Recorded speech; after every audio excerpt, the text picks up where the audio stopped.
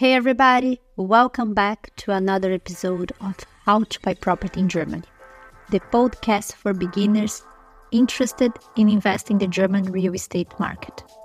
I am Simone, your host, and a Brazilian foreigner who lives in Berlin.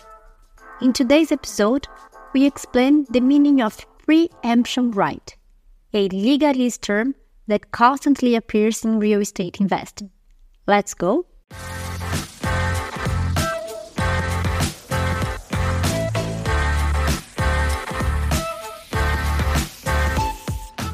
The pre-emption right can also be called a right of first refusal.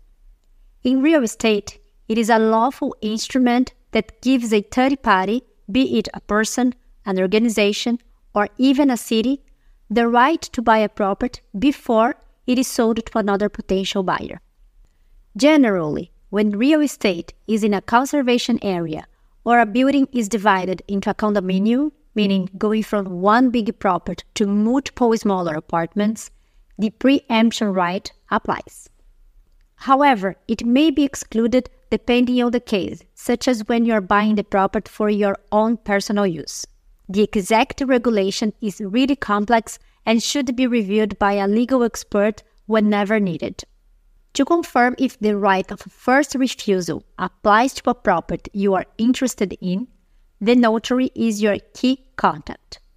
Knowing this information earlier is crucial to your decision-making process.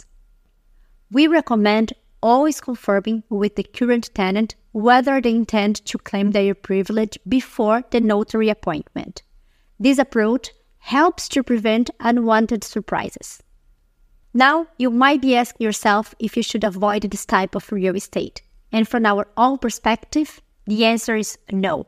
And this is because it can be an attractive investment opportunity. That's all for today, folks. If you have any questions or topics you'd like us to cover, feel free to reach out to us through our website or social media channels.